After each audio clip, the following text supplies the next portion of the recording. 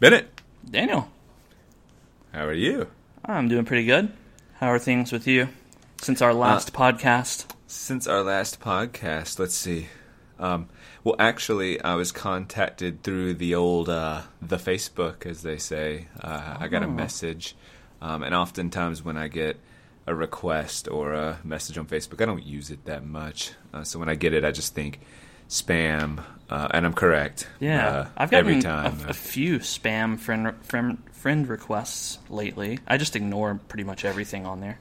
Have you ever gotten a weird friend request from someone you kind of sort of know, but you were pretty sure you were already friends, and you looked them up, and yeah, sure enough, you are friends with them. So you're like, have they created another one? I have. And you're I have little had that happen. What's going on? Yeah, I've had this happen too. And then she was like, oh, my account's been hacked. So if you get a friend request from me, the whole thing's peculiar, and I don't know what that means. What do you have any speculation on that?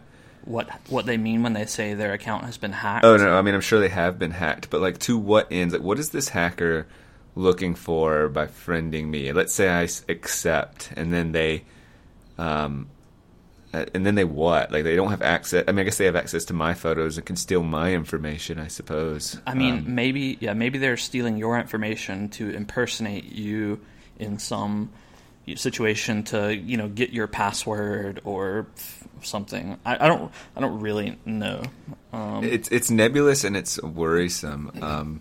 But in this case, it struck me as, first of all, it was someone who seemed so vaguely familiar that I couldn't put my finger on it, and then it didn't seem, unfortunately, probably, or at least my experience, you'll get a really clear fake, porn type account that's just gross, and you just immediately block whatever. It wasn't like that either. And so she friend requested me, and then I messaged her, and then it turns out she's like a cousin, a distant cousin, one that I actually remember. And then we messaged back. I'm just bad at messages, and I'm not that interested in it. And she's about 24 and has been reconnecting and doing this whole 23andMe, and contacting family. And she's from a side of the family that I don't even want to go all into it, but my dad's sister, they're not very close, and she was on that side, and she's just been essentially felt compelled to figure out who she is, and part of that journey, which I totally get. We all want to find out who we are in this world. Sure. And so that has led her to reaching out to long-lost brothers and sisters and all of this stuff, and you could see that journey being posted on Facebook. And I thought to myself, that's really cool, and I sort of get why people do that, and then I feel almost like something's wrong with me that I'm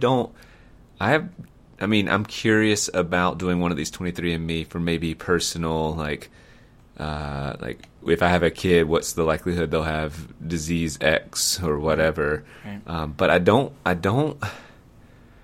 I feel almost guilty that I don't know. If I found out I had a long lost cousin, I wouldn't be like, oh, I've got to reach out to them, or I've got to message them. Yeah, I'm the same way. I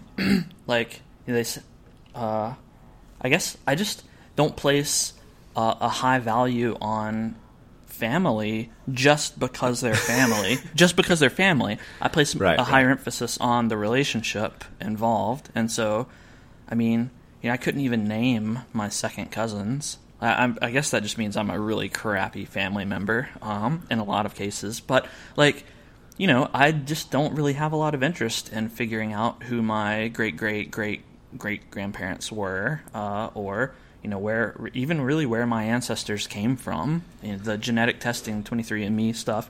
My main interest would be the same as yours. What genes do I have, and what predilections do I have, and what genes that I have say certain things about my behaviors or whatever. Do you think you and me maybe not caring as much about that sort of thing is a reflection of privilege? And I don't use that in the political sense, but that in the sense that I suppose long ago, your family was we talk about relationships and how you value the relationship over the bloodline. But your family it's your first relationship. It's the cards you're given when you're born into this world. Like these are the people around you, and these are the ones you're going to, that are going to help you navigate through this crazy mixed up world of ours. Yeah, they're gonna blood is thicker than water. Because they say blood is stickier than water. Yeah, blood is stickier than water, as they say. Yes, the family will stick with you through thick and thin, thin and thick, thin and thick. Yes, and so that, especially when relationships were. I don't know if they're easier to come by now. There are more relationships. We're more intertwined across the world than ever before. So, anyway, I don't know. I'm just thinking like, is it a privilege to be able to go? I don't need those relationships as maybe I would have if I were born long ago in the past.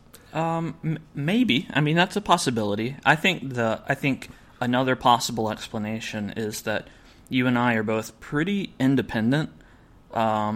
And, a big part of familial relationships in the past, it was dependence. You have to rely on your family for certain things, money or shelter or whatever. And obviously we had to do that when we were kids.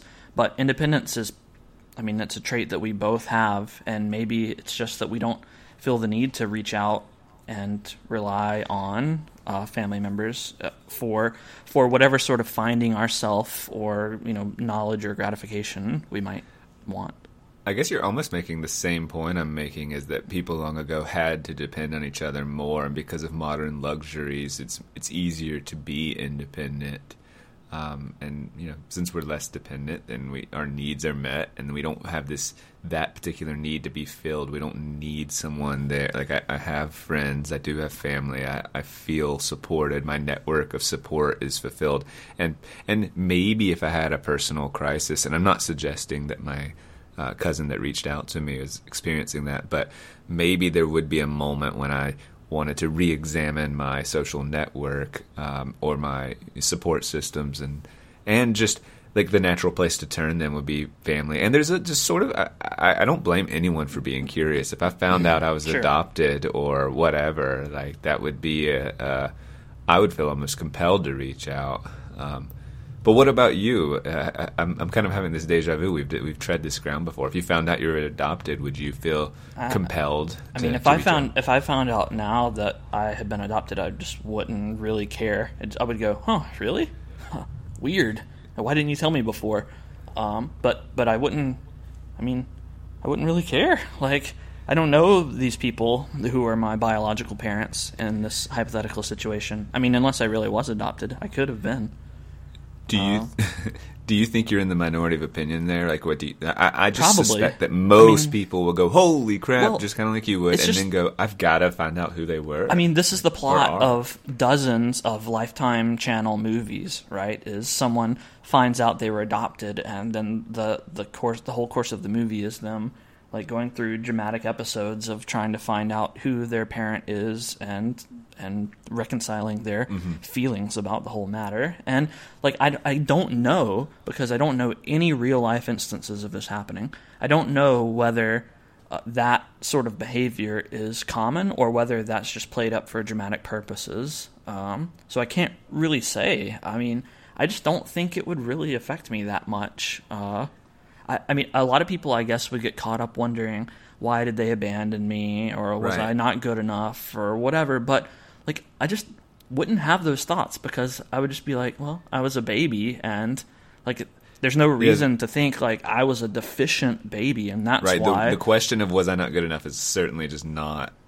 I just don't think that's the answer. It's what was going on in their life, what circumstances led them to this was the best decision to make. Like the answer is almost not going to be pretty, right? It's not like life was going great, I was in a loving relationship, and then you came along and we thought, vacation time just sounds a lot better than raising. And I just doubt that that's the path. Well, it's not a pretty path that led to it. It's probably not a pretty path, and so. Why do I want to learn that? Every human being has some amount of drama in their life. They have some issue or some complication or some problem, why pick this one person to go learn about their, big lifetime drama when they have not, I have no relationship with this person, even though they are the one that potentially birthed me. Like, other than that one string connecting the two of us, there's nothing else. Well, so, like, why pick that person to learn about? I see your point, but I think framing it as one string is almost. I feel like let me push you a bit. It's almost like you're being hyper rational. Like, you make a great logical case. What other string is there? It's just calling it a string gives this metaphor of this thin thing connecting us and that one little thing. Whereas I suspect there's almost a biological impulse or some sort of evolutionary like because I'm just guessing that this sort of like parent child relationship is so strong. There is some sort of innate connection based, for survival. So what if someone lied to you and told you that someone else was your mom? Would you immediately have a strong connection to this person? Well, lies are complicated. Like, so if I've been, that's the thing. It wouldn't be okay. It wouldn't be. I wouldn't automatically have a connection. But obviously, if I'm believing the lie in this situation, yet would I feel? I would feel something being told I'm adopted. I would feel something more than whoa. I would feel like I'd like to know more. And that's what I'm saying. My impulse is that I would like to know more. Yours is, that sounds like a can of worms. My life's pretty good. Thanks for letting me know. Yeah, that's enough. Essentially, that's a pretty good summation of kind of what I would think about the matter. I'm not sure I agree that I do agree that having parental figures is very important, but presumably your adoptive parents would already fill those roles, so you already have that need filled, and right. Now you learn that your parents are actually your adoptive parents, and you find out that you have biological parents out there somewhere. What drive is there to learn more about those people? Well, that's what I don't understand. I definitely can get behind the fact that there's a drive to have a parental relationship, but I'm not convinced that there's something inherently biological about that it has to be your biological parents that is the cause of this drive. And I think it's clear that you don't need a biological parent to have a great parent. There's no one's questioning that. Yeah. But I do wonder if let's just pull some numbers out of our butt and say that 95% of people, maybe you'll disagree, but like you tell 100 people that they've been adopted, and 95 are going to at least strongly wrestle with the question of whether they want to reach out to their parents. It's going to be on their minds for a long time. Where 5 might just kind of shrug and go and walk along and go, "Thanks for telling me." Or is that a reason? I mean, whatever number. Maybe. Let's say it's 80. That's possible. I mean, I don't know what the proportion might be. That's what I was saying. Like, I think that this narrative has spun a lot in movies and TV, and I don't know what the realistic response is. I don't, and I've not had this conversation with people, so I don't know whether my response is unusual or not. I guess you're right. I mean, I can take your opinion for the matter, and now I have learned something about myself, that I have an unusual reaction in the case that I'm adopted. But that's all I know. I have no data points on this issue, and I really don't either. Like, for me to kind of come and say, "Well, I suspect your opinion is bizarre," or not bizarre, but just an outlier almost. I really am almost uncomfortable moving forward. But I wish I could just say that that's the case, and then say, well, why is it? Is it because we've been conditioned by Lifetime movies, or is it because there's something that says I need to know? Or because honestly, I might not reach out to them either. By the way, but I would be polling people and asking, and probably even like losing sleep and having dreams about it. Would like really plague me about whether or not to reach out or not. Part of the issue, part of the motivation, I think it's a combination of simple curiosity and the fact that it's personal and mysterious, because it's so far back in your past that it's something that happened to you that you have no recollection of when you were born. At least I don't remember when I was born. Right. I don't either. Okay. Thank God. And so, it's something deeply personal that happened to you, and like it's a mystery. That's simply it. And so if you have any sense of curiosity, then that's something that would at least make you question, what were the circumstances surrounding that decision? And I wonder what those people are like. And I mean, even idle curiosity, things that would, I would ask these questions. Sure, I would be like, that's, interesting. But I wouldn't have some strong drive to seek them out. I would wonder things like, I wonder if I look like them. But past that, it just wouldn't motivate me that much. So do you think a lot, or it'd be far more on the nature-nurture spectrum, the reason people are reaching out is because of they've been nurtured or they've been conditioned, not just through Lifetime movies, but this sort of a sense of duty and family, and yes. And they almost like it's been a violation of something deep that they left. They yes. put you up for adoption, and they're like, we need answers because we almost have a duty, or I deserve some sort of explanation, and yes. combine that with the mystery. Yes, okay. Definitely. You can imagine a culture in which children are raised more communally, communistically. Yeah. Communistically. Where the parents have less, or I should say the community has a greater role in raising the kids. And I can't name a culture like this, but I'm sure there are some. No, I've read about some though. Right. And really quickly, I'll just say, I know I'm interrupting your thought, but that they don't have a word for mom and dad. They have more of like parental figure, like male parental figures and female parental figures. And it actually, because you use those words, you have your relationship with the elders in your community are different and more familial. And it's like, it takes a village to raise a child. And so you don't have the intimacy with that biological father. So go ahead. So, well, yeah, that's essentially where I was going with that. Because you don't have that strong intimacy, you're not conditioned to have such an overriding drive to know your specific mother and father. And so if you were to find out that who you thought was your mother and father wasn't your mother or father, then you wouldn't have such a strong drive to answer those questions. Well, maybe you've convinced me. If I ever find out I'm adopted, I'll respond differently. Okay. I have something I want to read to you. Okay, I'm down. So, just listen up. Do I need to do anything else? I feel like the way you pitched that, I'm like a little giddy. We'll get into it. Okay. I had for my winter evening walk no one at all with whom to talk, but I had the cottages in a row, up to their shining eyes in snow, and I thought I had the folk within. I had the sound of a violin. I had a glimpse through curtain laces of youthful forms and youthful faces. I had such company outward bound. I went till there were no cottages found. I turned and repented, but coming back, I saw no window but that was black. Over the snow my creaking feet disturbed the slumbering village street, like profanation, by your leave, at 10 o'clock of a winter eve. So... Snap, snap, snap.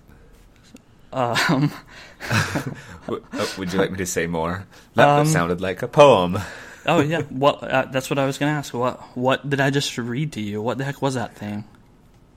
It sounded like a poem to me. How do you know? How do you know that was a poem?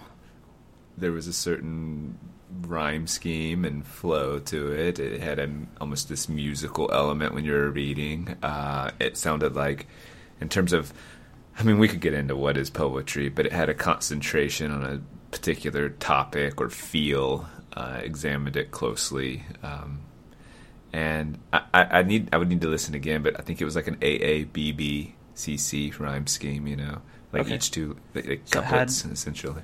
So it rhymed, had a rhyme scheme. It dealt with a particular topic, nature in this case, I would say, and that's very common in poetry. And so is that okay? So I know you're an English teacher, so I wanted to kind of get your thoughts on this piece of writing. And so you called it a poem. Do you think it was written by a professional poet?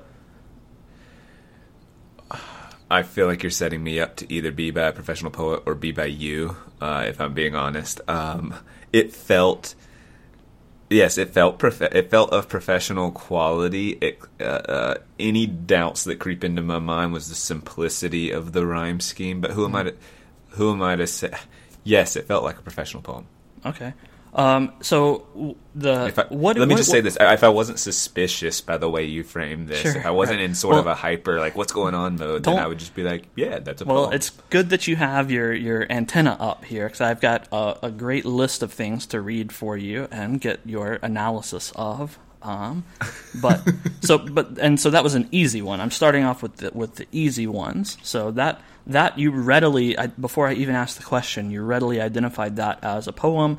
And you pointed out that it rhymed and dealt with the topic and all of that stuff. And you think that it was of professional quality. So, I mean, I guess you can kind of read between the lines of what I'm saying here and know that some of the things that I'm going to read to you are professional poems and some are not. I'll go ahead and spill the beans. That is a professionally written poem by Robert Frost, who I'm sure you've heard of. I've heard of the guy.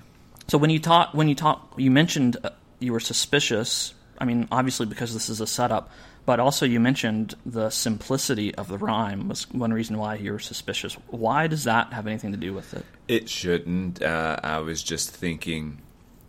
Honestly, I was thinking like you're a smart guy and you have the capability of crafting something of that nature. If you were intentionally trying to throw me off the scent, it was because you dealt with things, even referencing, I believe, like a violin and the topic of snow are not something that Bennett would write about. So really? I love snow. Well, you do. Okay, yeah, you love snow, but I actually like violins too. Well, I mean, I don't have the poem in front of me, so, but it did not have the sort of wit that if you were writing, not trying to disguise yourself.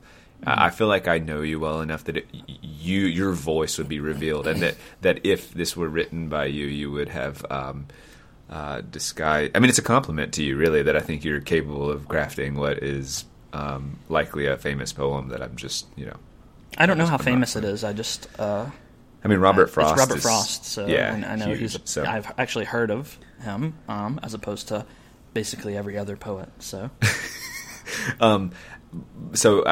A simplicity should not be a knock. There's William Carlos Williams poems that are simply a line. I mean, poetry is one of these fields that's ripe for.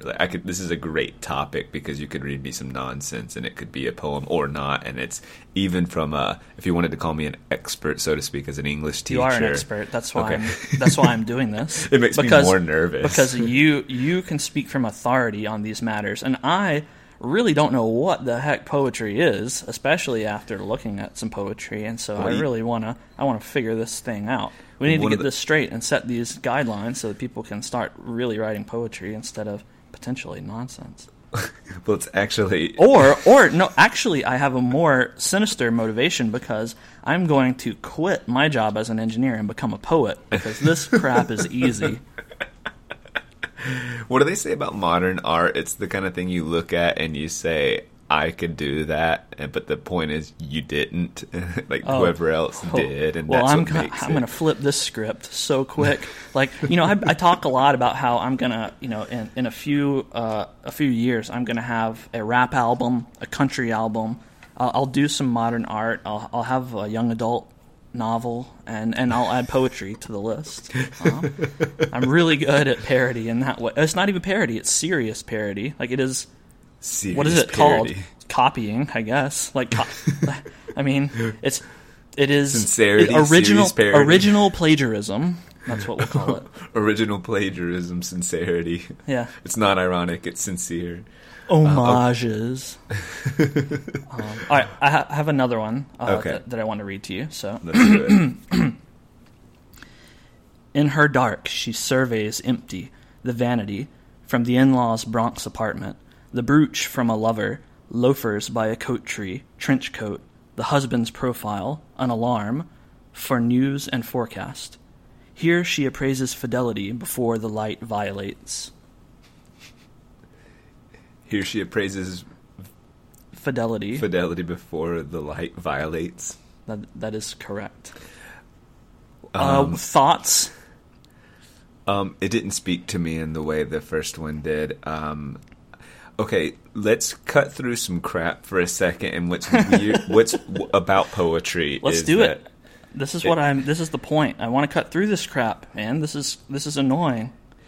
I suppose it annoys. The annoying thing about poetry is anything can be a poem, and so even if you say, "Well, I just scribbled this down," or "I found this on some blog that's not of professional quality," that doesn't. Or if you found some parody website, like, it still doesn't mean it's not.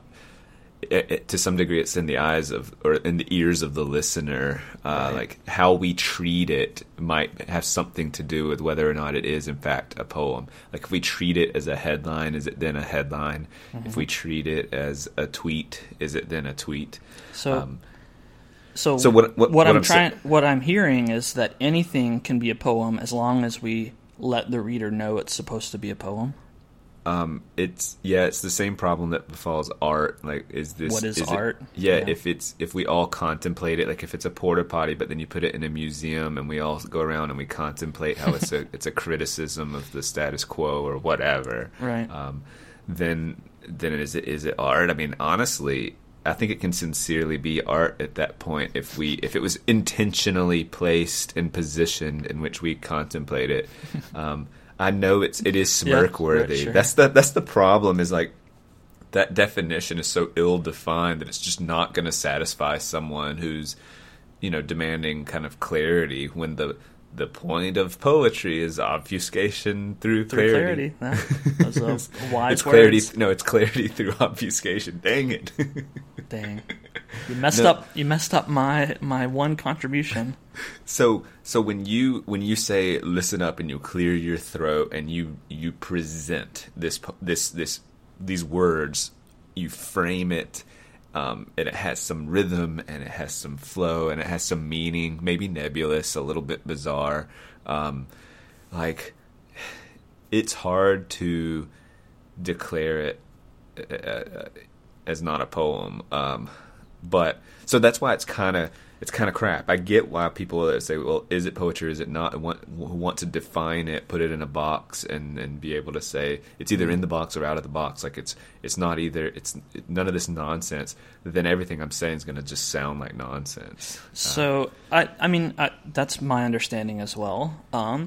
So if there is no clear delineation of what a poem is it at least more clear what a good poem is? To the individual, absolutely. Where I would say the first reading was enjoyable to me, and it created the imagery in my head, and I was thinking about snow, and this one it felt a little political, had political undertones and grievance, and it didn't rhyme. That actually doesn't matter as much to me, even though I understand that rhyming creates a rhythm and a. But I've never been one. I mean, I appreciate that, but that doesn't make it or break it for me. That doesn't make it not a poem or not a poem. But does it? You're saying that doesn't affect whether it's a good poem or not. There can be not to me equally good poems, in your opinion, that rhyme and don't rhyme. Absolutely. Yeah. So I guess let's press forward. We have plenty of material. Okay, but do I get answers for each? I'll tell you. So, what do you think about that one? Do you think that was written by a professional? Can you read it quickly again? Could you read it more casually, as if you're not presenting me a poem? Just read the lines. Yes. In her dark, she surveys empty the vanity from the in-laws' Bronx apartment, the brooch from a lover, loafers by a coat tree, trench coat, the husband's profile, an alarm for news and forecast. Here she appraises fidelity before the light violates. I would also say that that's a legitimate poem. Why? Taking I think another little insight to poetry is you take simple concepts familiar and then you defamiliarize them with some words like. The word brooch, I'm not saying it's a complicated one. It's certainly a rare word.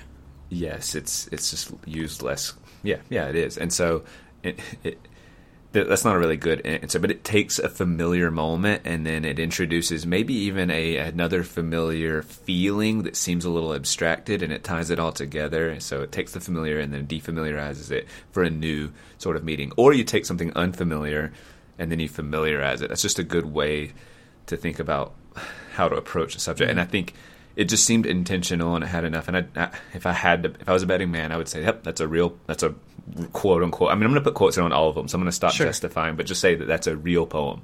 Obviously, you will continue to maintain your job as an English teacher, regardless of how you. A little nervous. Yes, I'm a little nervous about that. So, these are mild potential gotchas, but really, it's just an exploration of a topic. So, don't be too nervous. This is a professional poem. I presume, by a poet named Kimiko Han.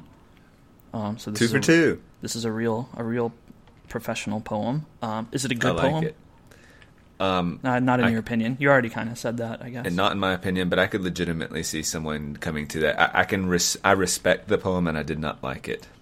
All right. The first one, by the way, was called Good Hours. That was Robert Frost. I forgot to say the title.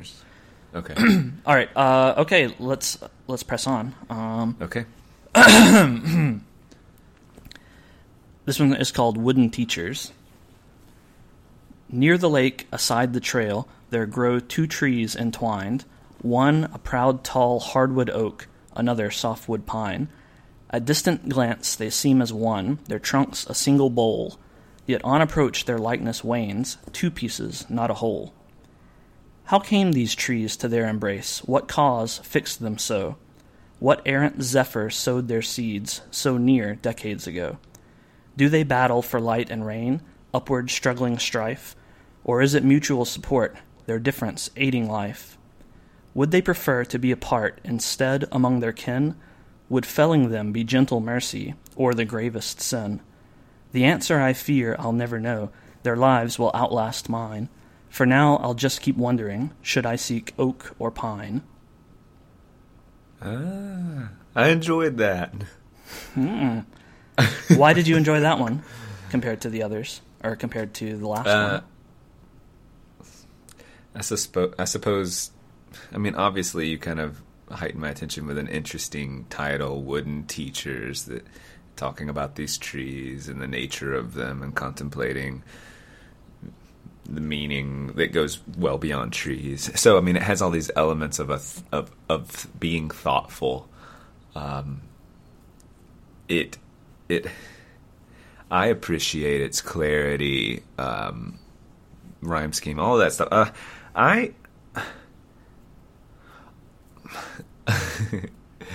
Okay, so I'm trying to think if I'm just going to go with it's real or not real. Like my gut I would read that in a printed form and not question for a moment the sincerity or the quality and go, man, this is kind of iffy. There's a part of me that suspects is just a little bit suspicious of you. There's a little bit of Bennett in this one, but I'm going to go with it. It's real. Why do you think that there's a little bit of Bennett in this poem? Well, could you read the first line again? Of all poems. Go ahead. Near the lake, aside the trail, there grow two trees entwined. I happen to know there's a lake. Well, this is silly, but there's a lake outside. I think we write from what we know. You called it Wooden Teachers. I'm a good friend of yours. I'm a teacher. I know that isn't about like teachers in that traditional sense. It's that all things can be teachers. But we discuss philosophically what does it mean to teach a lot. And if you had this idea to give me, and then you were out walking around the trail just thinking of things, this would present itself. And I'll say, if you did write this, very good job. Like, very, very good poem. But again, I'm just going to stick to my answer that it's a real poem. You're such a sleuth. Yeah, I wrote this one. I'm proud of myself. Actually really good sleuthing there, because I mean it is based on a true story. I mean, I do live by a lake, and there are two trees, an oak and a pine, that grow like right next to each other, and I have contemplated these trees before. And so this is legitimate poetry. I'm a poet, and I didn't even become aware of my own potential. I wish I could have gotten on with you there. That would have been good. I would have said the line. That is a very good poem, Bennett, and I mean that. And I don't think it had. I think it's easy for you to write something that's a little snide, and I don't think that had that in there. Well, I thought that was a sincere poem. I was trying to trick you. I was trying to write a good Robert Frost style poem. That's what I was doing, so I succeeded, I guess. Well, even though you were suspicious. You were suspicious enough missed that I don't. it, but not really. I think I qualified just to make it that I was right either way, which is unfair. But I really think I nailed that, to be honest. Yeah, you got it, man. Good job. Good. Now I'm worried that you're a good English teacher. You fooled me. I'm a good I will English say, teacher. You fooled me. Huh? What? That's just a funny thing to say. You're a good English teacher. You fooled me. Nah, I'm just messing with you. It was actually quite fun to write. It trying to fit the syllable count and everything reminded me of when I used to make fun of your Facebook statuses and stuff. That's actually, okay, so part of, like, whether it's a haiku or whatever arbitrary structure you decide to confine yourself to, like, that sort of exercise is, I think, just really healthy. And most of it is just, it boils down to syllable count and saying, it's arbitrary, but I'm going to discipline myself enough to do this. That's good writing practice, no matter what. It's like an interesting thing that I'm going to make a paragraph, and it has to be 333 words. Yeah. Then you have to start rearranging stuff, and good things can be born out of that. Well, it tests your vocabulary because many, many, many times you want to say something and it doesn't fit the syllable count, and so you have to think of new words. If you're holding yourself to a rhyme, that restricts the vocabulary even more, and you have to be even more creative with what you pick. And like trying to I had an idea in my head, but I didn't know where the poem was going to end up at the beginning because you shouldn't. By the way, that's good poem writing right there. I was held to the structure, and the structure dictated in part where it ended up. So it was an interesting experience. At the end of this podcast, I'd like to hear that one again. Yeah. All right, let's press forward. Okay. Let's see what's next here. Okay. Here we are.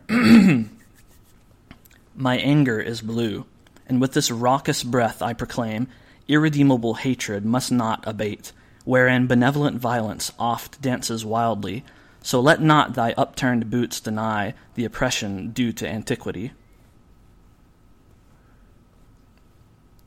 I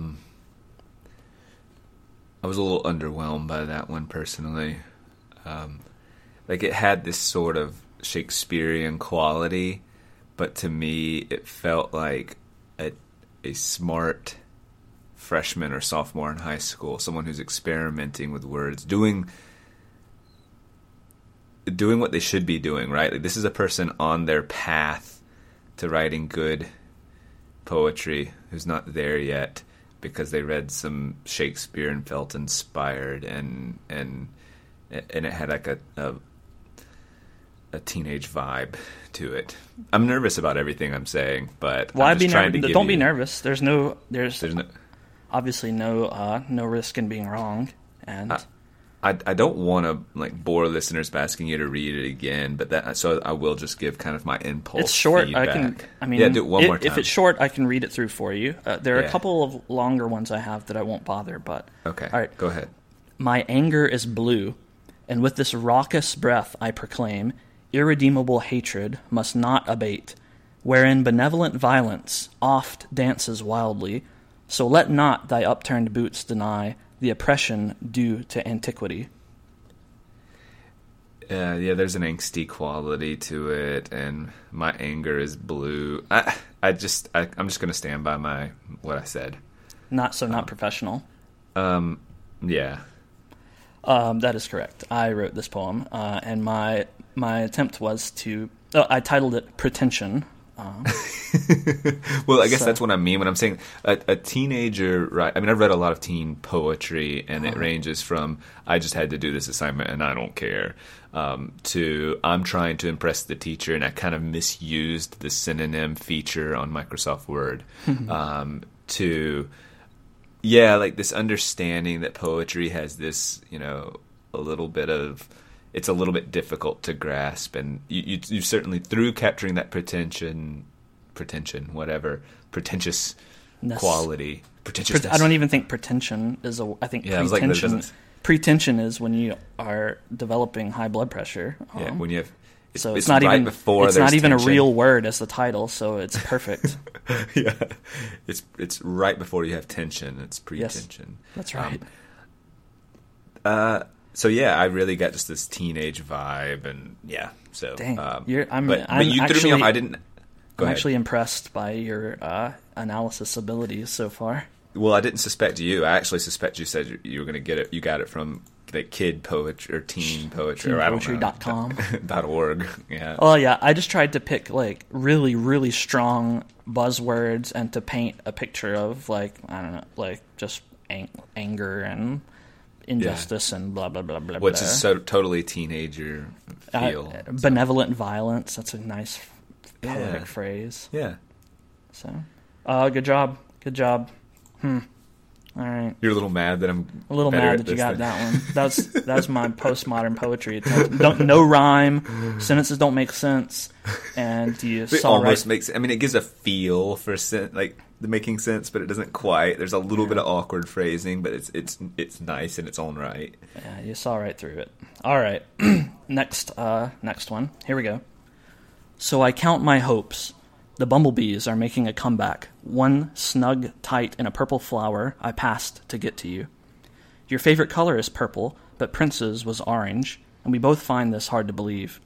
Today the park is green. We take grass for granted. The leaves chuckle around us. Behind your head, a butterfly rests on a tree. It's been there our whole conversation. By my old apartment was a butterfly sanctuary where I would read, and two little girls would sit next to me. You caught a butterfly once, but didn't know what to feed it. So you trapped it in a jar and gave it to a girl you liked. I asked if it died. You say, you like to think it lived a long life. Yes, it lived a long life. Thoughts on that poem? My thoughts are, it had this sort of stream of conscious quality, so I both liked this and did not like this. My impulse is to say that it is real and that you were attempting to find a real poem that, like, when you said apartment, it made me nervous because that sort of, I don't know what I want to say, like realism or modern inclusion or just very concrete, understandable thing seems a little not deep enough to be in a poem. Like, yeah, by my apartment. Like there's a reason you didn't say walking along the lake outside my apartment. It just gives it brings us to a present. It dates it in a way. Even using the word apartment feels so modern. I think it was real. I think it had the stream of conscious quality. And I think that if I were to read it again, my initial was like, it was okay. There were parts I liked. There were parts I really didn't. And that if I were to unpack it and read it several times, I might fall in love with that poem. Interesting. Well, I forgot to read you the title. Oh, yeah. The title is, I Don't Know What Will Kill Us First, The Race War or What We've Done to the Earth. Oh, God. Oh. Do you still kind of like it? Think you might fall in love with that one? That would have actually been really good to catch on video. I was really just had both my hands on my face, and I just realized how. The poet. Wow. You're right. That is a real poem. The poet is Fatima Asghar. I don't know what will kill us first: the race war or what we've done to the earth. So. What a miserable title. Look, this one struck me, and I could not include it because the title, of course, like. I'm sure that many poets would tell me what the title has to do with the poem. But I feel like I'm doing a good job of reading your brain and how you selected these. Yes, you're right. You're doing an exceptional job at this. I'm a little bit annoyed by it, but no, it's more it's cool that I'm doing. You're right. No, job. You're right. It is also cool. I'm still a little annoyed, but because I wanted to get. Well, there's plenty left. Yeah. But look, this poem. There are no capital letters.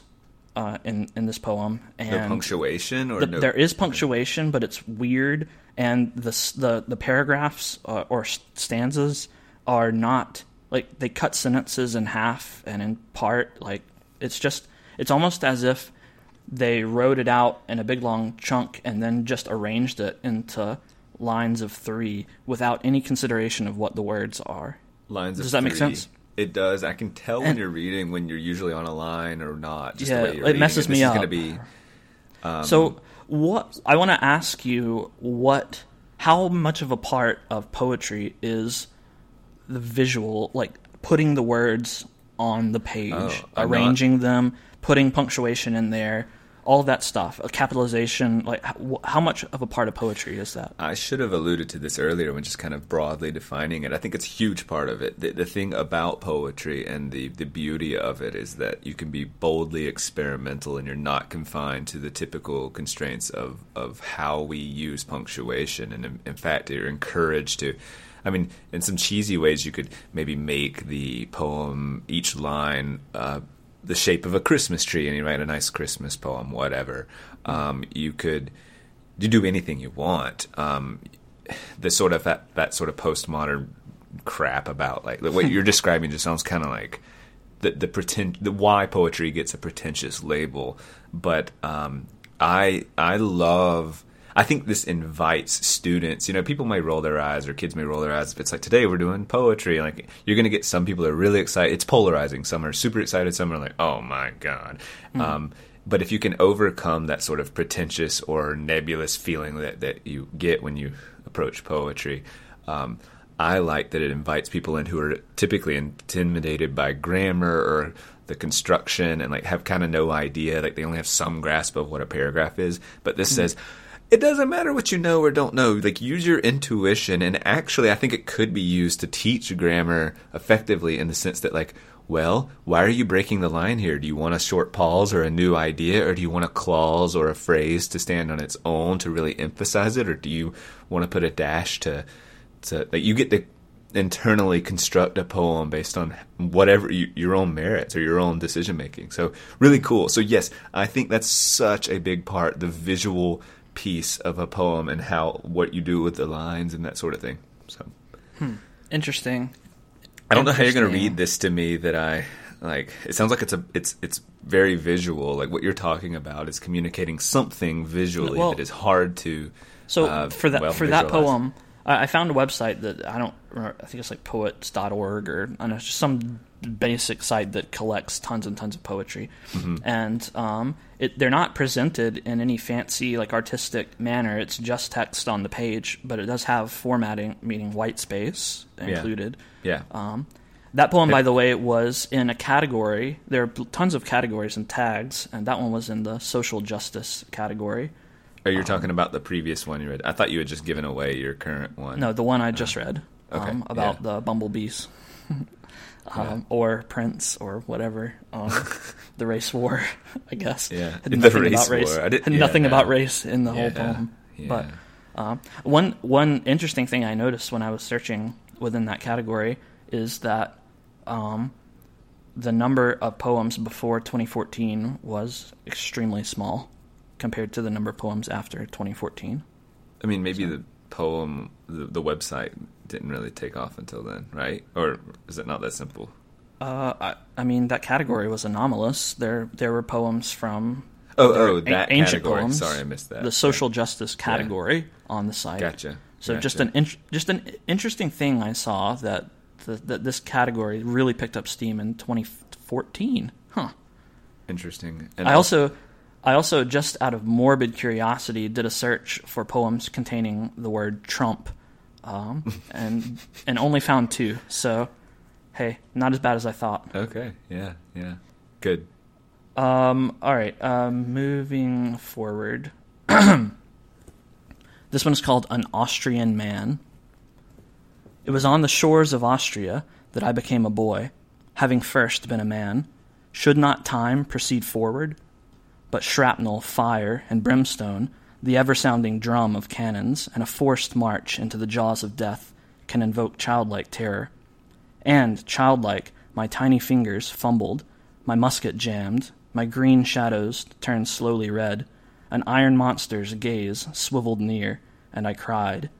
And lo, my cries were drowned, not by gunpowder and the void, but by the jets of the Swiss, their army was come to return us to the field, and me my manhood. Ooh. I liked it. I mean, I would just say that's a good poem. I liked it. This chronology of time, but then saying I went from man to child when, it's a reversal of expectations, and then to explain the the terrors of war. I would say that it's worthy of being a real poem if it's not. I mean, like, the only reason I would say it's not is suspicion, and I'm going to try not to let that. I'm just saying it's a real poem. It felt like a real poem. I wrote this poem. Nice. And I wrote this poem. This was my trickiest one to try to trick you, and I did. You got me. You very much got me. Because Austria is landlocked. It doesn't have any shores. Well, yeah, I'm not going to catch any of that. I know you're not going to catch that. I mean, it's on its face, without analysis, it's a poem about World War II, you would guess, right? That's what I would have guessed, yeah. But and then I was like, musket, though? Like, what? Yeah. They didn't have muskets in World War II, and there weren't jets. I wouldn't have thought so. The Swiss were neutral, and Austria's So you were just trying to be completely outrageous. Yes.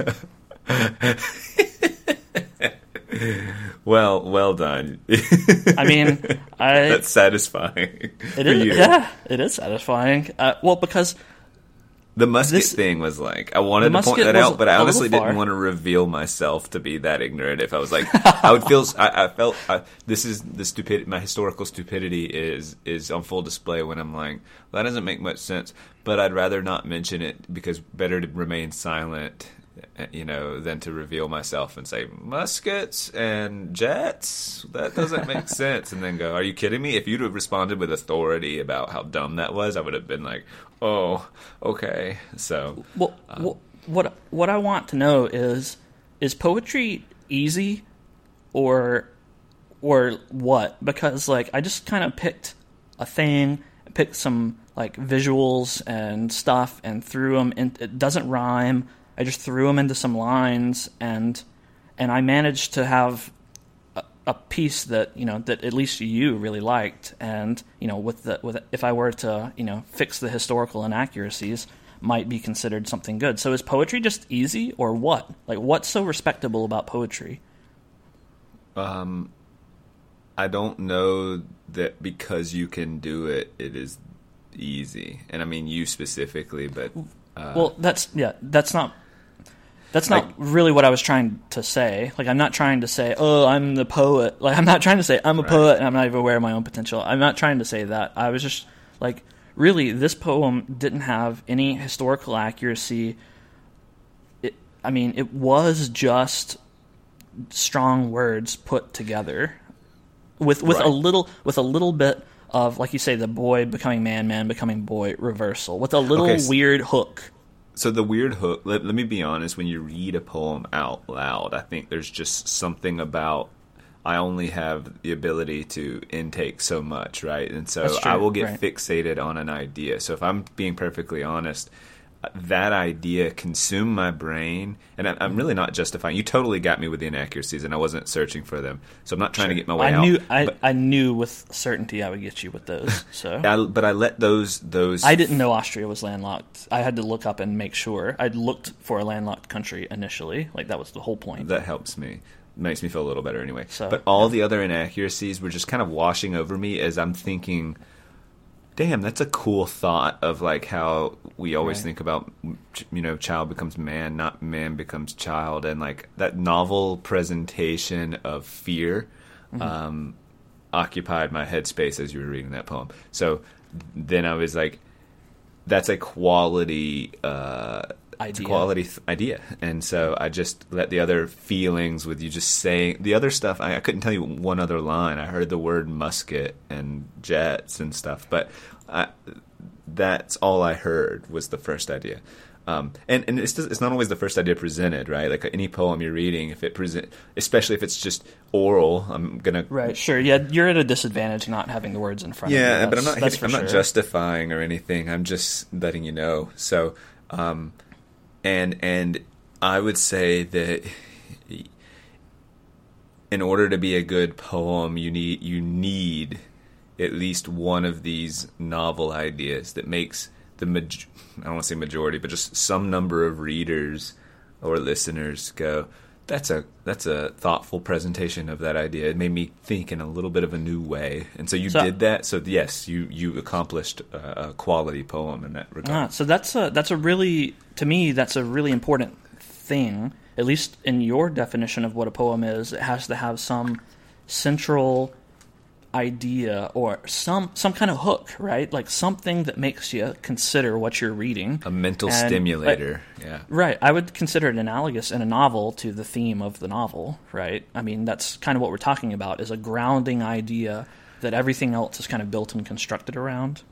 Well, let me contrast it, though. It could be an image in a poem. So a mental stimulator is more accurate than saying a meaningful thought, because that was a meaningful thought. But had you presented something just filled with imagery that occupied my thoughts for that moment, right. I mean, I guess the beauty of poetry is it doesn't have to be narrative, or it usually isn't a narrative. It's just a compelling. Could it be not a visual or an idea? Could it be a semantic hook? So if the poem, for example, repeated the same beginning to every sentence, like maybe it was, what if birds could dig? What if pigs could read? What if... You see what I'm saying? This is a stupid poem that's not... Maybe it is a... What do you think? Is that professional? That's actually a nice frame to when you find some of those, which you do, then to give that to students and say, write your own poem using this frame device. That's just where my brain goes. That doesn't really help our discussion. No, it doesn't make it professional, I don't think, at that point. Well, it doesn't make it professional, but do you think that having that sort of repetition or semantic hook is equivalent to having the idea be a hook or a visual be a hook? Is it just as valid? Yes, but not personally. That just doesn't really appeal. Does it seem cheap or something? It feels a little bit cheap if there isn't... Well, I mean, you can think of Martin Luther King's I have a dream speech, and I have a dream that someday... And so it's actually effective both as an orator and as an audience, because all the ideas we just discussed, when you're hearing something orally, you can only process so much.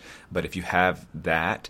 First of all, it almost lubricates your speech. You're able to flow through those parts because of automaticity kicks in, and I can clearly go back to that phrase, and then it propels me forward so I can have a convincing and commanding speech, and that repetition primes the audience, and we're ready for more. So there's a lot of good things that go on with that, but that is structure and nothing else. That structure needs to have some quality to it, because I think the I Have a Dream that is actually both structurally sound and a sort of a novel idea, or at least a good presentation of the entirety of the point, right? Sure. So that's a good case for why it's an amazing and famous speech. Right. So, yes, you're on your way when you have that structural component, but that structure has to have quality as well. Okay. Yeah. I mean, that makes sense. I mean, you can't simply say things that are blue and paint a visual of blue. I have a blue house. I have a blue Corvette. I have... I'm blue. Da, da, yeah. da, da. I was trying to think of all the other blue things. Yeah, I don't. But just saying blue things doesn't make it enough of a poem. I mean, as we said, anything can be a poem.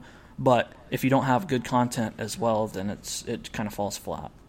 Right. That's what you're saying. To me, yeah. Well, to yes, you. Yes. Obviously to you. All right. Okay. Moving forward.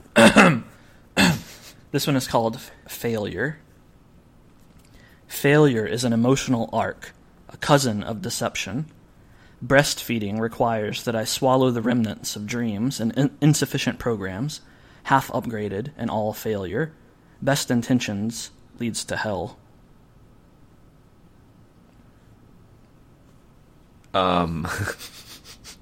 This reminds me of something I wrote.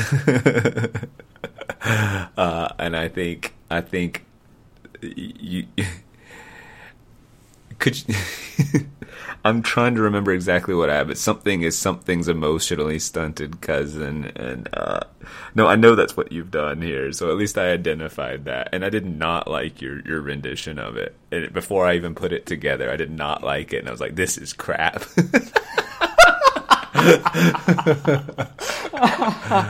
Oh man, that's really funny. That is funny. Can you read? Do you have my piece? Oh yes, I do. Man, God, you're really on it. You're on this stuff, man. God, you're a good teacher. All right. Well, I wrote it. Of course, I should. There's no getting around it. It was a couple of years ago. So, by the way, that is your poem translated from English to Serbian to Portuguese to Icelandic and back to English again. Okay, because it was close enough. Okay, go ahead. Your original is: failure is disappointment's emotionally stunted cousin. Disappointment demands I drift through the debris of dreams and unrealized plans, half-actualizations and whole miscues, best intentions and pathways to hell. God, I'm so pretentious. God.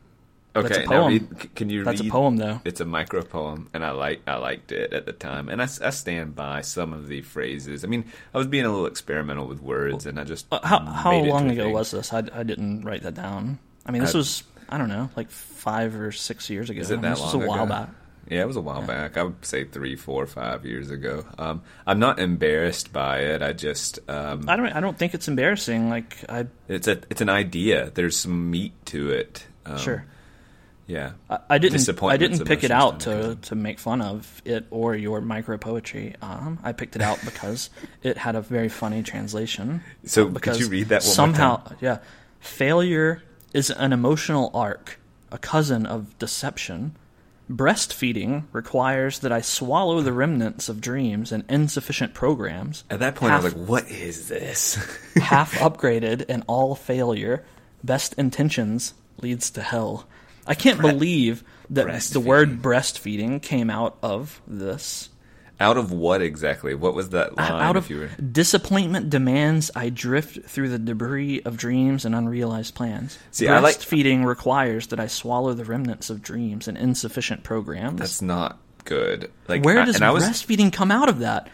I was playing with alliteration as disappointment demands I drift through the debris of dreams. I like the drifting of the debris of dreams. The alliteration is really nice. And so I was just playing with that. But the breastfeeding, disappointment gets to breastfeeding. Like somehow, I don't understand that. Well, I mean, I tried to pick strange and different languages for this path of translation. I just love that it came out with the word breastfeeding and swallow. Breastfeeding and swallow both made it into the same phrase, which is why I was like, well, I have to use this.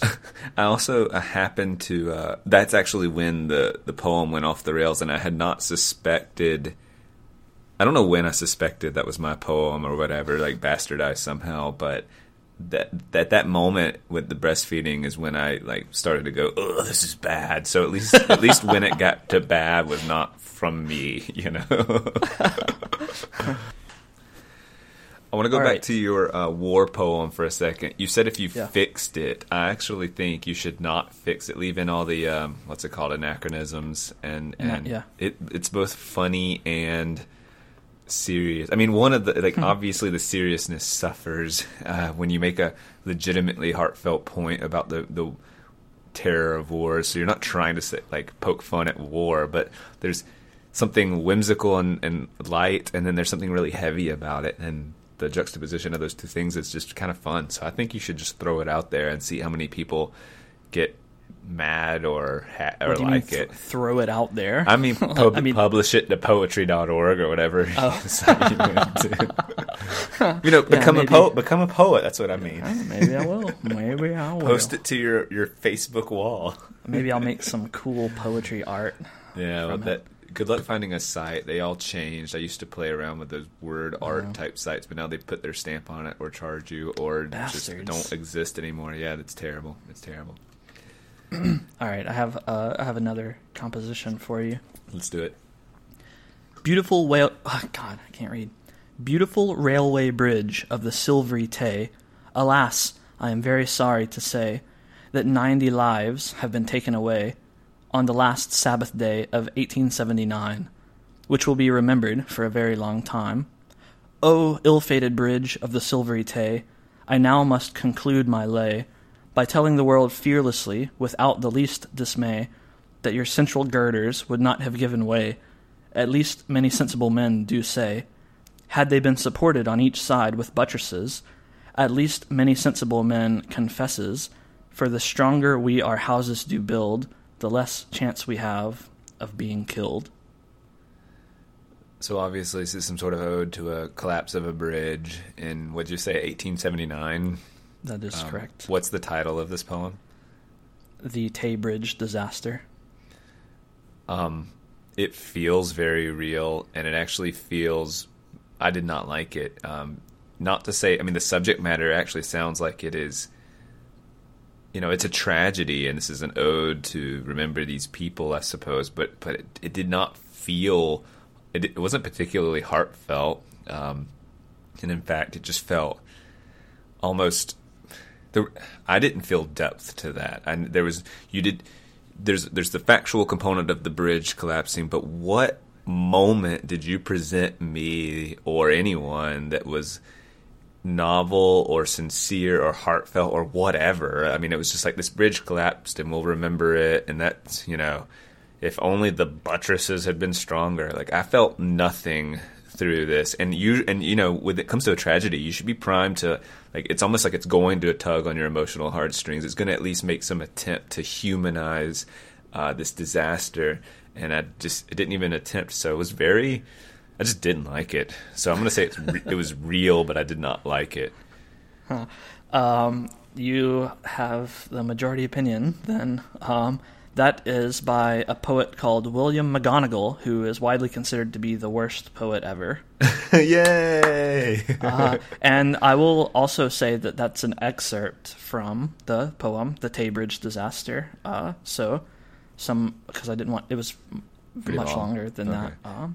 But still, it's almost offensively not heartfelt. It's very dry. It's very dry. And I love the horrible rhyming. There was a part about confesses and buttresses or something, or like, what? Yes. What was that? Did you just rhyme? Ugh.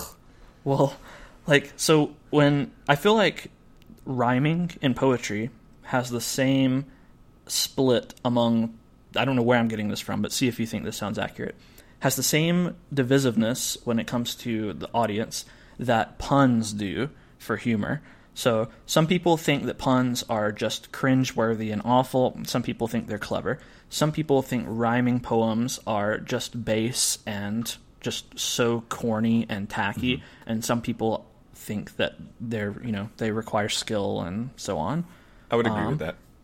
And this is a very strong argument in favor of the people who say that rhyming is tacky, because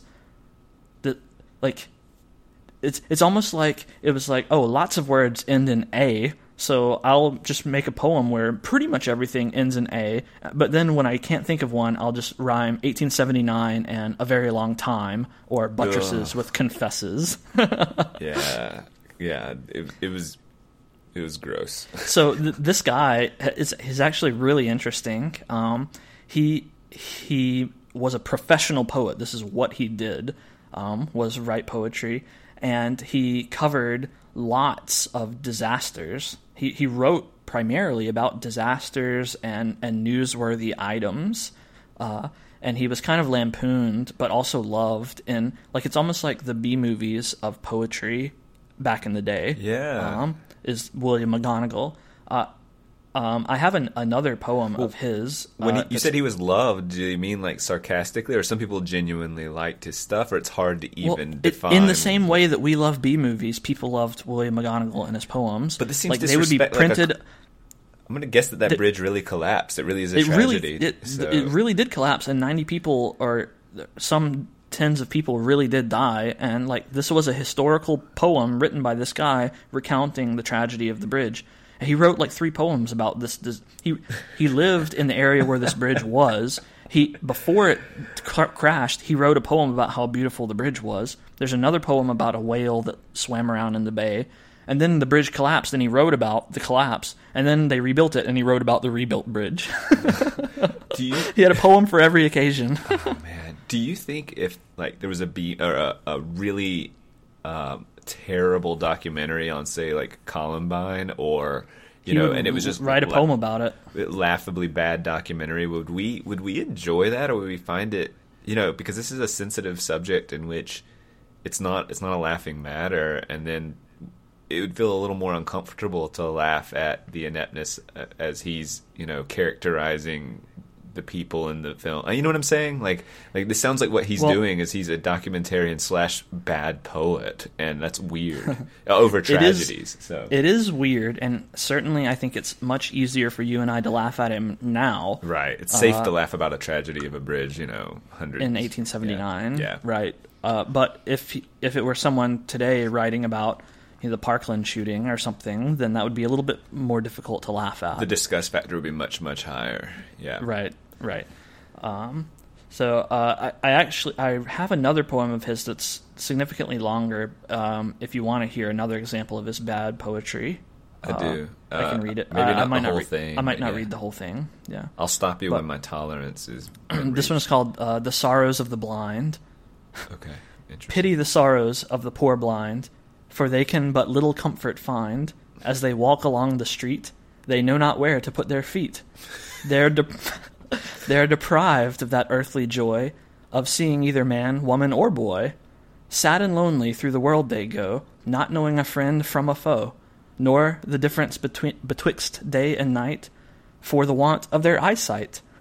The blind mother cannot see her darling boy, that was once her soul's joy. By day and night, since she lost her precious sight, to her the world seems dark and drear, and she can find no comfort here. She once found pleasure in reading books, but now pale and careworn are her looks. Since she has lost her eyesight, everything seems wrong and nothing right. Okay, that's enough, I think. I love it. Look, I love how bad it is. Why is it so bad? Well, I think that's what I was going to say. What I said earlier, I'm glad we defined it. This kind of unfolded beautifully, because I was saying there has to be an idea or an image that is presented in a novel way that makes the audience for a moment like think in a different way.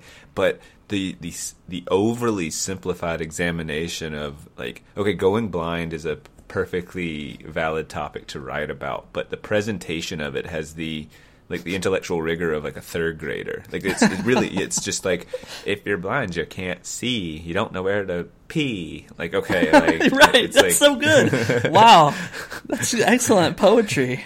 You can't pee when you're blind, not as effectively as you can when you can see. Wow.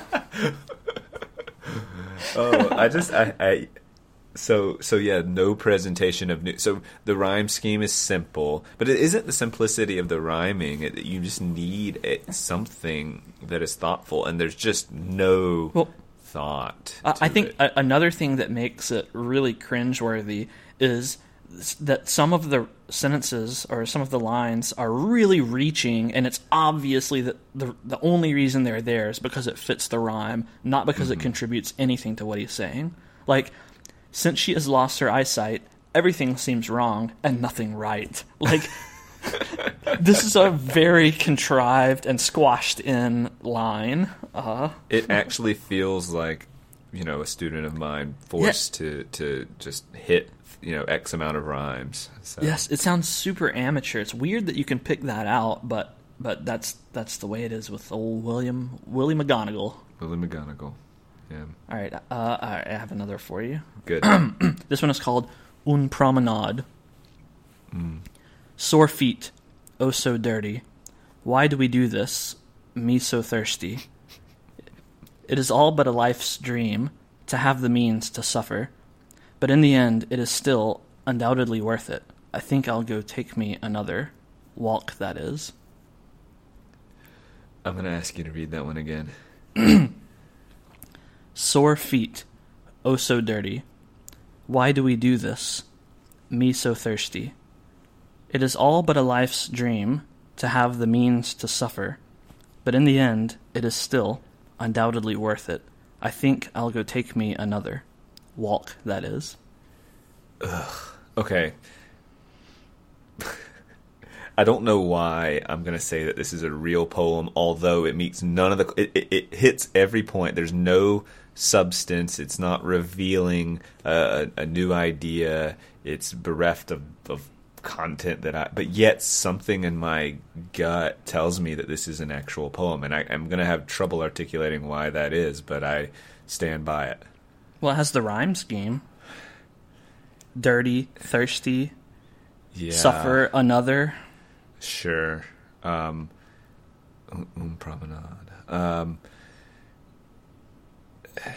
Well, it's one of those that only makes sense when you study the historical context, because if this is a real poem with historical context, and if it is real, is made famous primarily by the name and the context, like the name of the author who's experiencing this, that, and the other that is significant in some way, and so all of that would lead to you have to really dig for the meaning and then present that in a different light, and then it has some meaning.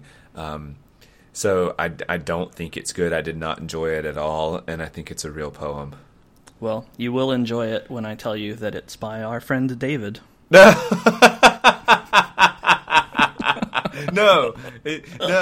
Is it really? It's written by David from France. Une promenade is French for a walk, and it's a poem about taking a walk. Wait, this is a real poem. Wait, you're confusing me. It is a real poem by our friend David. I mean, it's a poem that he wrote. It's not professional. Yes, our friend David, the one that we both know and love, wrote this poem.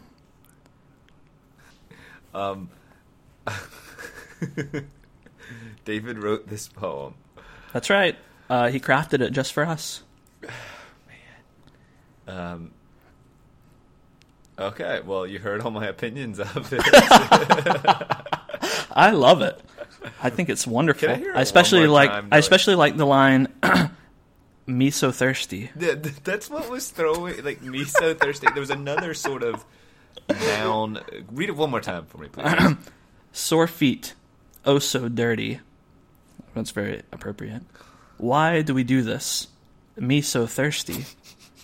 It is all but a life's dream to have the means to suffer, but in the end, it is still undoubtedly worth it. I think I'll go take me another walk, that is.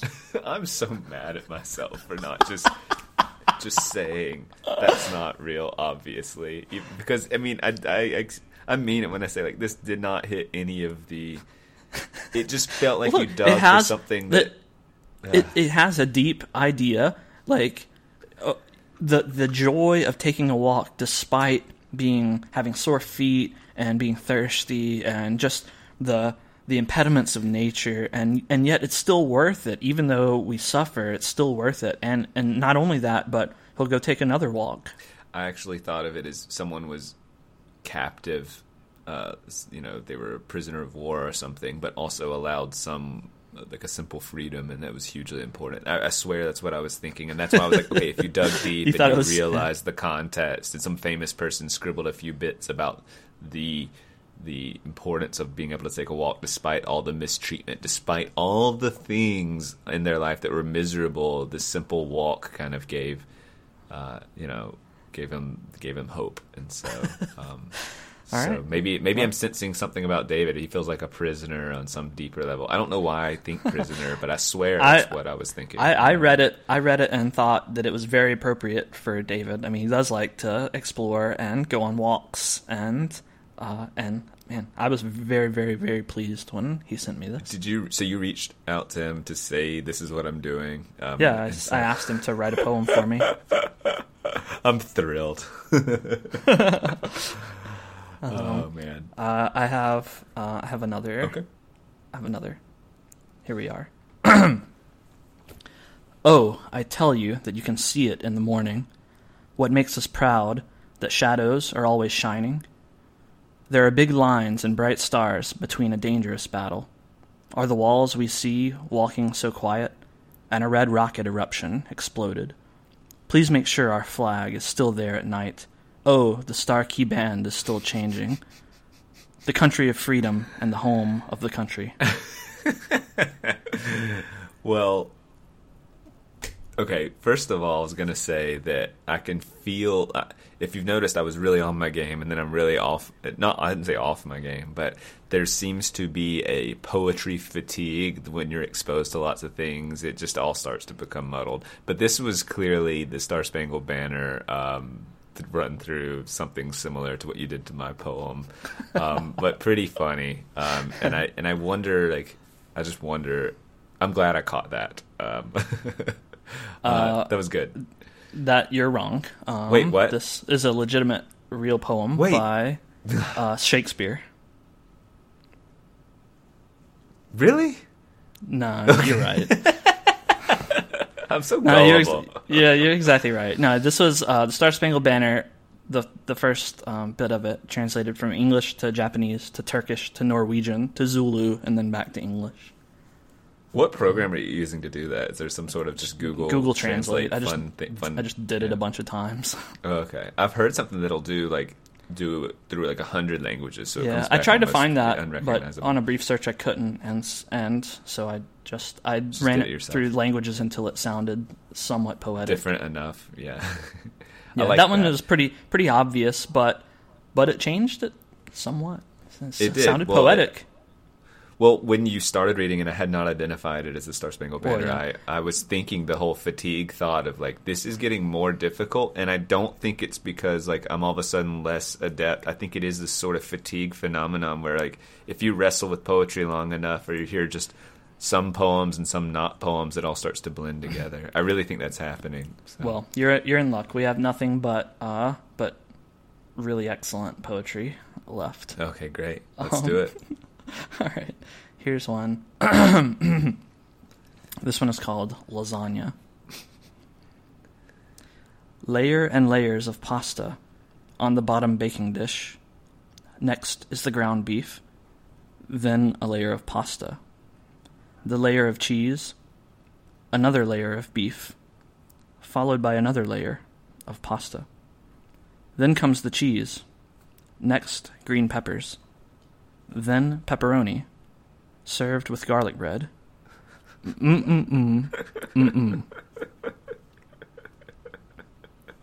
Give me a break, man. You're wasting my time here. Like, this is you reading the finished product of an instruction or, like, cooking instructions that you've spaced out to sound like right. I have to be right. If this is a poem, I reject. If you tell me this is a real poem, then, like, no, like, poetry.org or whatever is not an okay source for you to declare that was not a real poem. Like, I am with authority saying that's not a real poem, regardless of your answer. That was the end. So after you've got your ingredients on, like, a website and you scroll down and it says first, it gives what you just read, and then you just spaced it out. Yes. This is a poem by Darlene de Beaulieu. No, it's not. I can tell you. It is from a poetry forum, so this is an amateur poet. Not a professional poet. But the problem with it is. But it was published as a poem on a poetry forum. Yeah, well, still no. The answer is emphatically it's not a poem or of any quality. I mean, like, in the sense that you were. I think you would agree with me. Like, I'm a little frustrated. This is poetry. By this. No, it's not. Based on your definition that we started out with, this is poetry. Sure. Well, like, and like.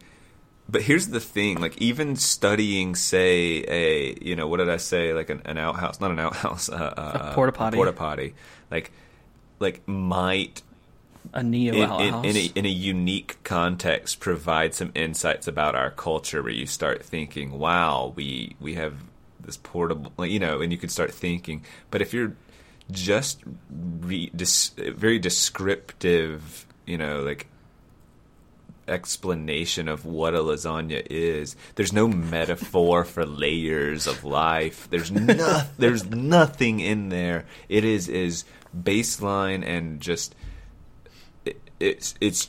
No, it's not a poem, man. Like it's not a poem worth reading out loud ever again. So sure, we can call it a poem by these loose definitions. I guess this is why I'm frustrated, because I buy into the fact that we have, in order to create a space for unique and interesting poems, I have to accept that these loosey-goosey definitions are going to yield things like what you just read and declaring it poetry and kind of poking fun. Like it's easy to get poked fun at if we're going to say that that's a freaking poem. Like it's not a worthwhile poem. It's so not worthwhile that like there need to be guardians. Poetry police. Yes, and I'm going to be a poetry police person right now. And I love that I essentially made you sound like me. Yeah, well, that's what you took me from being loosey goosey to nope. We got to draw the line somewhere. Even though that we fits draw all it the at standards. lasagna. And we draw it at lasagna. It was called lasagna? It's called lasagna. I mean, and then it was just like, here's a layer, here's a layer, here's a layer. And it's like, no. Maybe my favorite thing about this is that I thought, I want a nonsense poem. And I Googled lasagna poem. And this is what turned up for me. So it's very appropriate. Like, Google is on it. Yeah, well, there's nothing to discuss. It's like, yes, that is lasagna. I mean, it would just be like hamburger, bun, patty, cheese, lettuce. Good. Take a bite. Like, it's not. Sure, I guess it is. I'll still even let it in, but it's not worth considering, looking at, praising, critiquing. It's not worth the page it's published on. So. Oh man, what a scathing critique of lasagna. Sorry, Darlene. Darlene. Okay, okay. Yeah. All right. Here we go. Let's try this one. This is a short one. This one is called... actually, I'll tell you the title after I read the poem.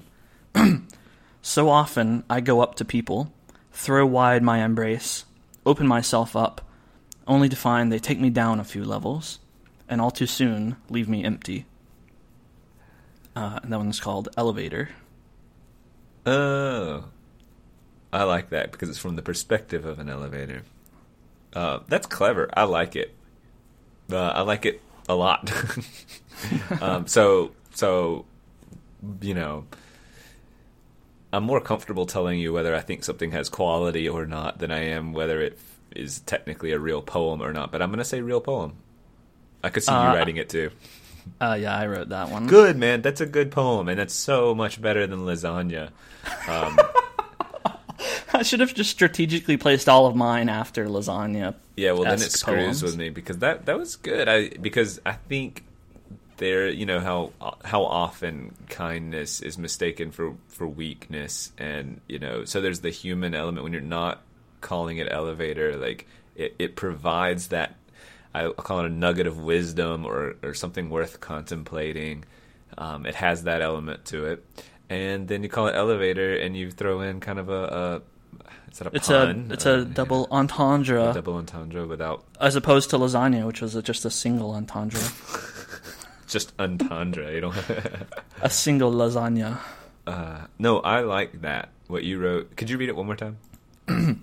So often I go up to people, throw wide my embrace, open myself up, only to find they take me down a few levels, and all too soon leave me empty. I like that. Elevator, because that's what an elevator does. I know, it's exactly what an elevator does, and there's the human application. All right. That was good. I liked that one. Thank you. I'm a poet. All right. This one is called A Box. Out of kindness comes redness, and out of rudeness comes rapid same question. Out of an eye comes research. Out of selection comes painful cattle.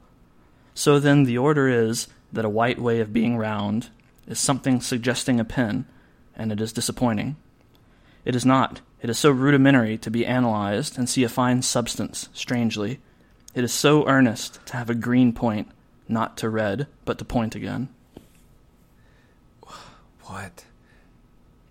I don't know if I got lost initially and could not get back on the train of thought, I'm going to ask you to read it one more time if you don't mind, because I got derailed and could not get back on. I'm going to see if it was my fault or if the poem is truly nonsense. Out of kindness comes redness, and out of rudeness comes rapid same question. Out of an eye comes research, out of selection comes painful cattle. So then, the order is that a white way of being round is something suggesting a pin, and it is disappointing. It is not. It is so rudimentary to be analyzed and see a fine substance strangely. It is so earnest to have a green point, not to red, but to point again. Man, this sounds like nonsense by like a poem generator where you like chose the word pin and it sort of like talked about the point, and I have no idea whether either I just have no idea what it was saying. No idea. Could not follow it the second time any better at all.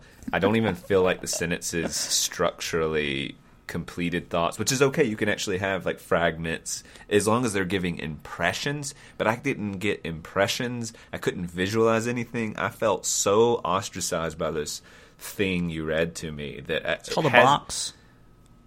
It's called a box. That doesn't the point. I did not do it for me. I don't know what that was, and I didn't enjoy it, and I feel a little. I feel even more fatigued after being like that. That's kind of what like the teaching. Let's say for a moment that's poetry, and I present it to a class. It's no wonder the kids that go ugh, like they might be having that experience. This is what I'm experiencing is what I think the people who do not like poetry experience. Even with good poetry. Even with good poetry. And so I have to, this is like a learning experience where I go, okay, well, if that's what they're experiencing, I mean, no wonder they hate poetry, because it's just, it agitates you, like at your core. It feels like it's poking fun at your intellect while revealing, something grand to other people that you don't have access to, and it's just annoying, and I don't get it. I did not get that. What was that, Bennett? Because I would say it's not a poem. That is a poem by a professional poet, my favorite poet, Gertrude Stein. Oh, God, Gertrude Stein, Tender Buttons or whatever. Yes. I love Gertrude Stein. I love that nonsense. Gertrude Stein. I mean, I internalized in the background to Gertrude Stein. I'm not going to give her historical background, but studying her in college, I came across, was it Tender Buttons? I think that's what it was Tender called. Buttons, that's what it's called. And she was like, it was nonsense. I mean, you could say it was experimenting with words that do give sort of impressions that it wasn't. I don't believe it was made up words. It's like, can we read some of the, like, I remember calling you in hysterics, like reading and going, this is real. Do you have I'm gonna I have a handful. Well, this is what I was going to round out the topic with, because I find her poetry so absurd and nonsensical, and it's professional poetry, and that's what she did. Like, I just think that this is like this counters poetry. Well, let me be clear too. She was like hot stuff when she was, she was born in 1874 and lived to 1946. And she, this is what I remember too. She hosted a salon in Paris where leading figures of modernism in literature and art, such as Pablo Picasso, Ernest Hemingway, F. Scott Fitzgerald, Ezra Pound, like all these big names came through. And mingled with her, and so she just wrote these. I don't even know what you want to call it, but she wrote these poems that, God, just ticked me off. For the remainder, we're going to test whether you can detect Gertrude Stein. Okay. How about that? That ought to be fair enough. Yeah. All right. Let's see. You have to say Stein or not Stein. Okay. A charm. This is called Nothing Elegant. Okay. A charm, a single charm, is doubtful. If the red is rose, and there's a gate surrounding it, if inside is let in, and there places change, then certainly something is upright. It is earnest. Stein. That is correct. I have no pride in getting that right. I don't know. I feel lost. But like giving the impression of someone like making me feel lost is just so easy to do. I could not tell you why. I mean, it would be easy to imitate Stein, and maybe a fun little exercise for my students. I mean, I need to consider that. That would be a fun. Well, I think it would be fun. It might be regressive though if I say this is poetry and like You're right. Yeah, it might. Well, try this one on for size. This one is called Toolbox. Does crosshatched beget impervious? How storing stores ask, is it enough? But even questioning is theft. Sitting on a seat, sitting on a bed, sitting on Saturday, I read a stanza, a wrench, a void. Alone, I am traded and betrayed and no more. It was misbegotten chrome. I mean, seems Steinian, but the reason I'm going to say not Stein is because there was a line in there about I said and I read, and it just started to have just an inkling of flow. So I think by accident, but Stein, being an expert, would have said, nope, that's a little too much flow for me, and would have gone in and corrected that upon, Can you imagine editing for her and like, oh my God. I don't think anyone did. So I'm going to say not Stein just because of that inkling, and I have no other thing to base anything on. I feel so bewildered offering my critiques here. So no, not Stein. I wrote that Stein-like poem. That's actually that was a poem about you writing poems on your toolbox. I wish I had known that. I almost want to hear that again. Oh man, but I don't need to. All right. Let's do like maybe two more. Okay. Detained on the created heaven in your eyes was a form and white and artisans on the face of the need, instead of moving on the face of the wires.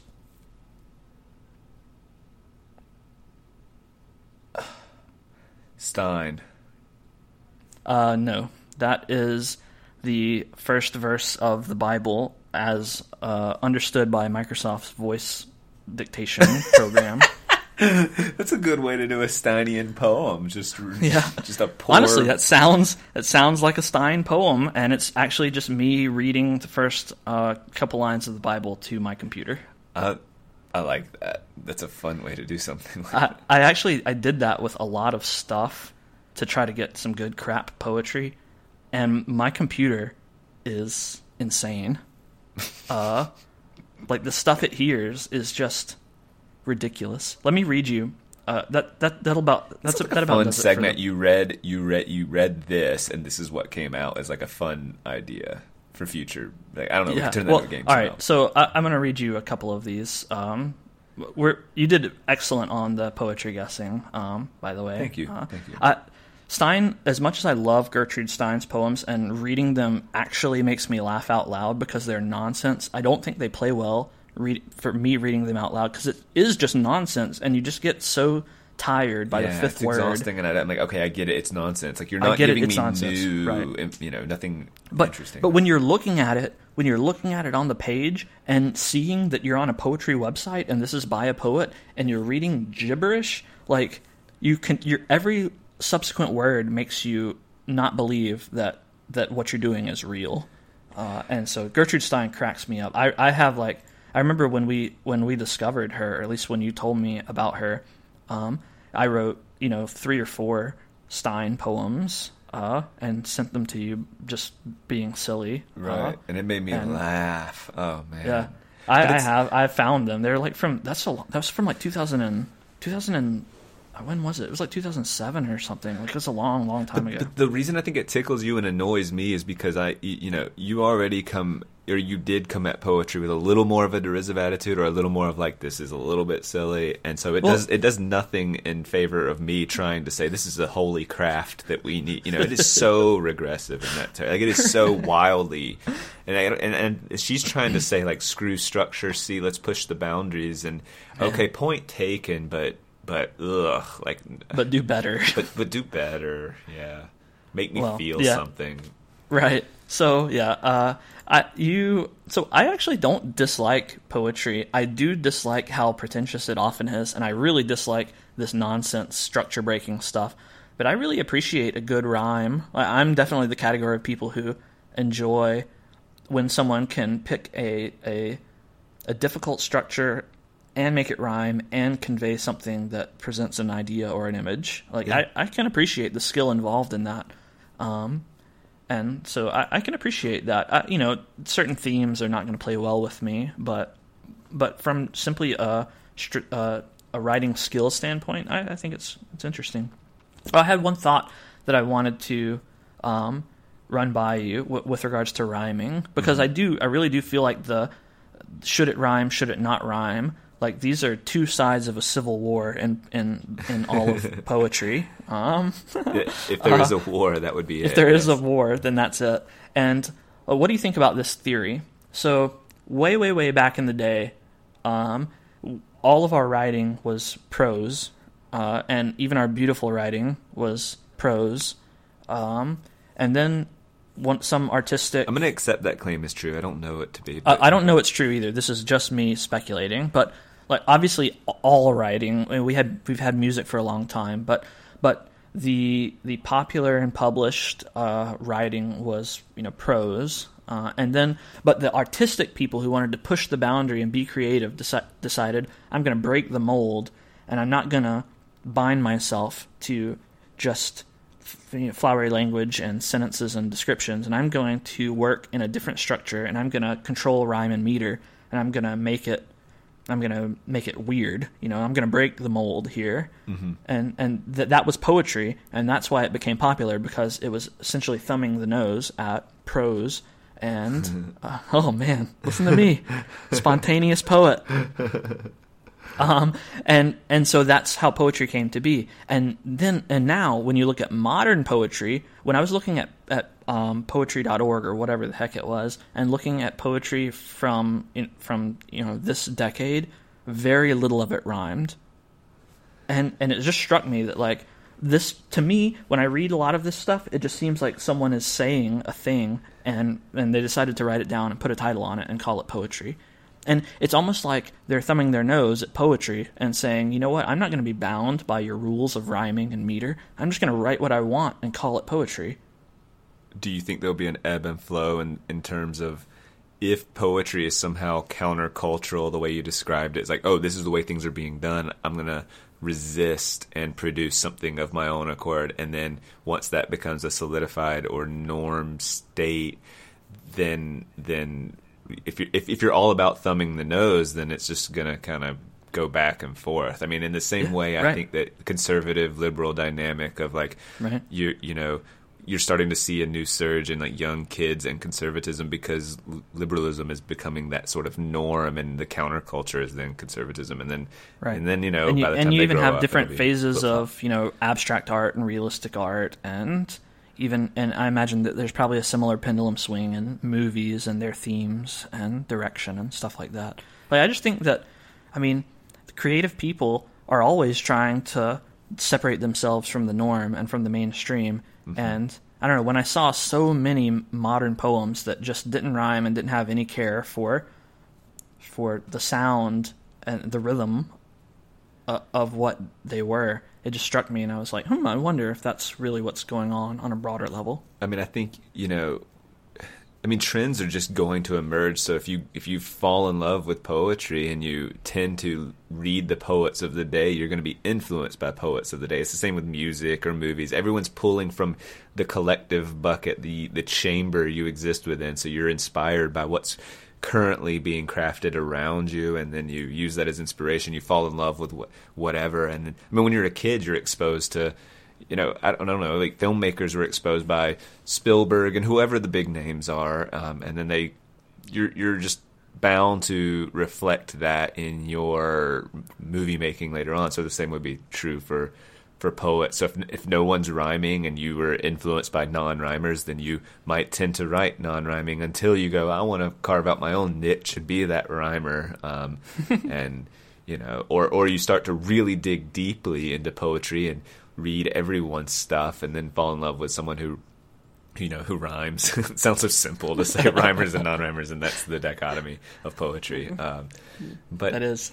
But I think poetry is reactionary, or just almost everything's reactionary. It's like, oh, I like this fashion, and these designers influenced me, and now I'm going to design, and it's going to have that take, and then maybe once you express yourself even more, you want to find your own declaration. So you look not within yourself, but you look at like, well, what's not being done right now? So right, opportunistic poetry.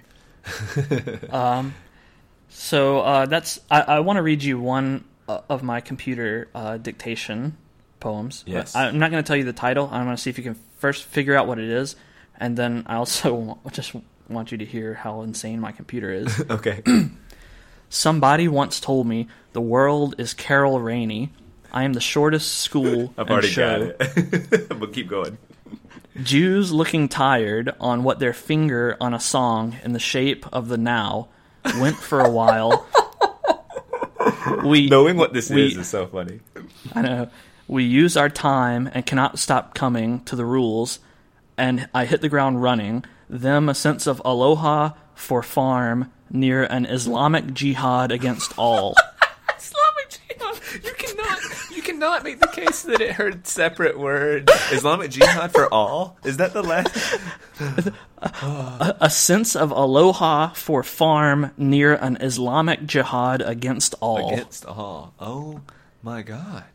This is unaltered. Like, I didn't touch this. I just obviously started singing All Star by Smash Mouth. I knew one that. of the best pieces of musical of course, the history. Best to choose.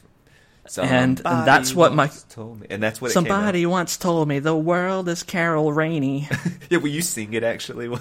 No, I'm not going to sing it. Well, it doesn't fit exactly. Is the thing. Yeah. It just like kind of hurt. Well, I just thought it was so absurd that my computer put Jews and Islamic jihad in the verse of All Star by Smash Mouth.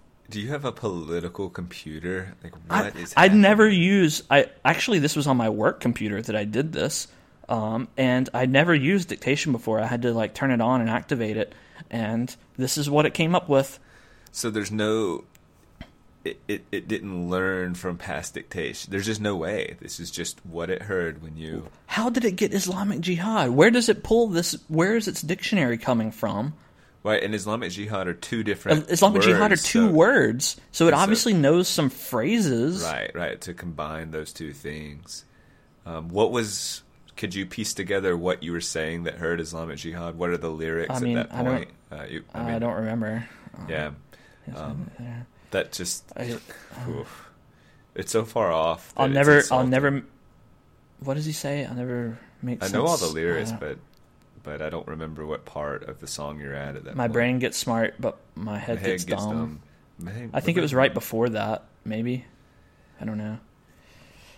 Anyway, that's absurd. Man, that's bizarre. I did a bunch. I tried to do some Third Eye Blind songs for you. I would have enjoyed that. But they didn't come out even remotely poem worthy. Here's one. This will be the last one that I read. This is a poem called Flowers. When can I help you? Yea, to have a dozen red roses. The police allege me, and I was your beta. That's me. How much? The only $18 a year of change I got in me. A theater testing face. A lot, buying a lot. How poetic was that? Pretty. It had a. Even though I didn't understand it, it was connected in thought. Like there was some. If you're saying that was a translation on your computer, is that what you're saying? This was a massaged dictation. I massaged it. Okay, because what I was surprised by, if it was just pure dictation, is that it had some cohesiveness, even though I didn't understand it. It was like, well, the money thing and who we are, and like it worked for a crappy poem in a way. This is my favorite scene from The Room, where Tommy Wiseau buys flowers and pets the dog. I like that. Oh, that's pleasant. I enjoyed it. I had to massage it. Or did you turn the volume up to the movie? No, I read it. Yeah, I didn't turn. That would have been fun to do, actually, is to do that. Turn the volume up and let it Just let it fly. Uh-huh. Can I help you? Yeah, have a dozen red roses. I'd like to see that. I didn't recognize you, Johnny, or whatever she says. Yeah, that whole quick scene is That's beautiful. Me. That's a line in the poem. That's me. That one stayed untouched. I noticed you reading it may have changed. Like I think when you read Smash Mouth, you're like, somebody once told me, and like I can't get away from it. Yeah. I can't help that. Somebody once told me. Somebody once told me. Yeah, no, you just somebody. Yeah, there's no way to not hear the song when you do that. I know, impossible. In closing, can we hear your poem "Wooden Teachers" one more time? Yeah, sure.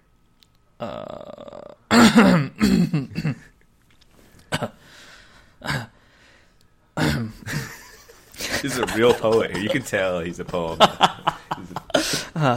Near the lake, aside the trail, there grow two trees entwined.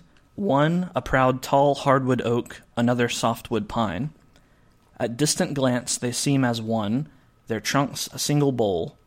Yet on approach their likeness wanes, two pieces, not a whole. How came these trees to their embrace? What cause fixed them so? What errant zephyr sowed their seeds so near decades ago? Do they battle for light and rain, upward struggling strife? Or is it mutual support, their difference aiding life? Would they prefer to be apart instead among their kin? Would felling them be gentle mercy or the gravest sin? The answer I fear I'll never know. Their lives will outlast mine. For now I'll just keep wondering, should I seek oak or pine? I enjoyed that, man. It's a good poem. I like it. Thank you. I like it too. It came out a lot better than I expected, just trying to put together some nonsense for you to guess. Yeah, well, that's the thing, I think, is that this poetry creates a space for you to concentrate and write some words down in a specific way that can lead to greater realization. Like the art of practicing it is just as important. So even out of this exercise of is it poetry kind of thing, led you to create something genuine and real, and like that's the beauty of poetry. Yep, time to quit my job. Yeah. All right, man. Put in my 2 weeks notice. I will write my 2 weeks notice as a poem. Perfect. I'd like to hear that sometime. Today I quit, and I will now work on poetry and my wit. On a toolbox, I'll sit. Yes, thank you. Oh, you're contributing, poet. All right. That'll do it. Enough poetry. Enough poetry. Did it. Bye.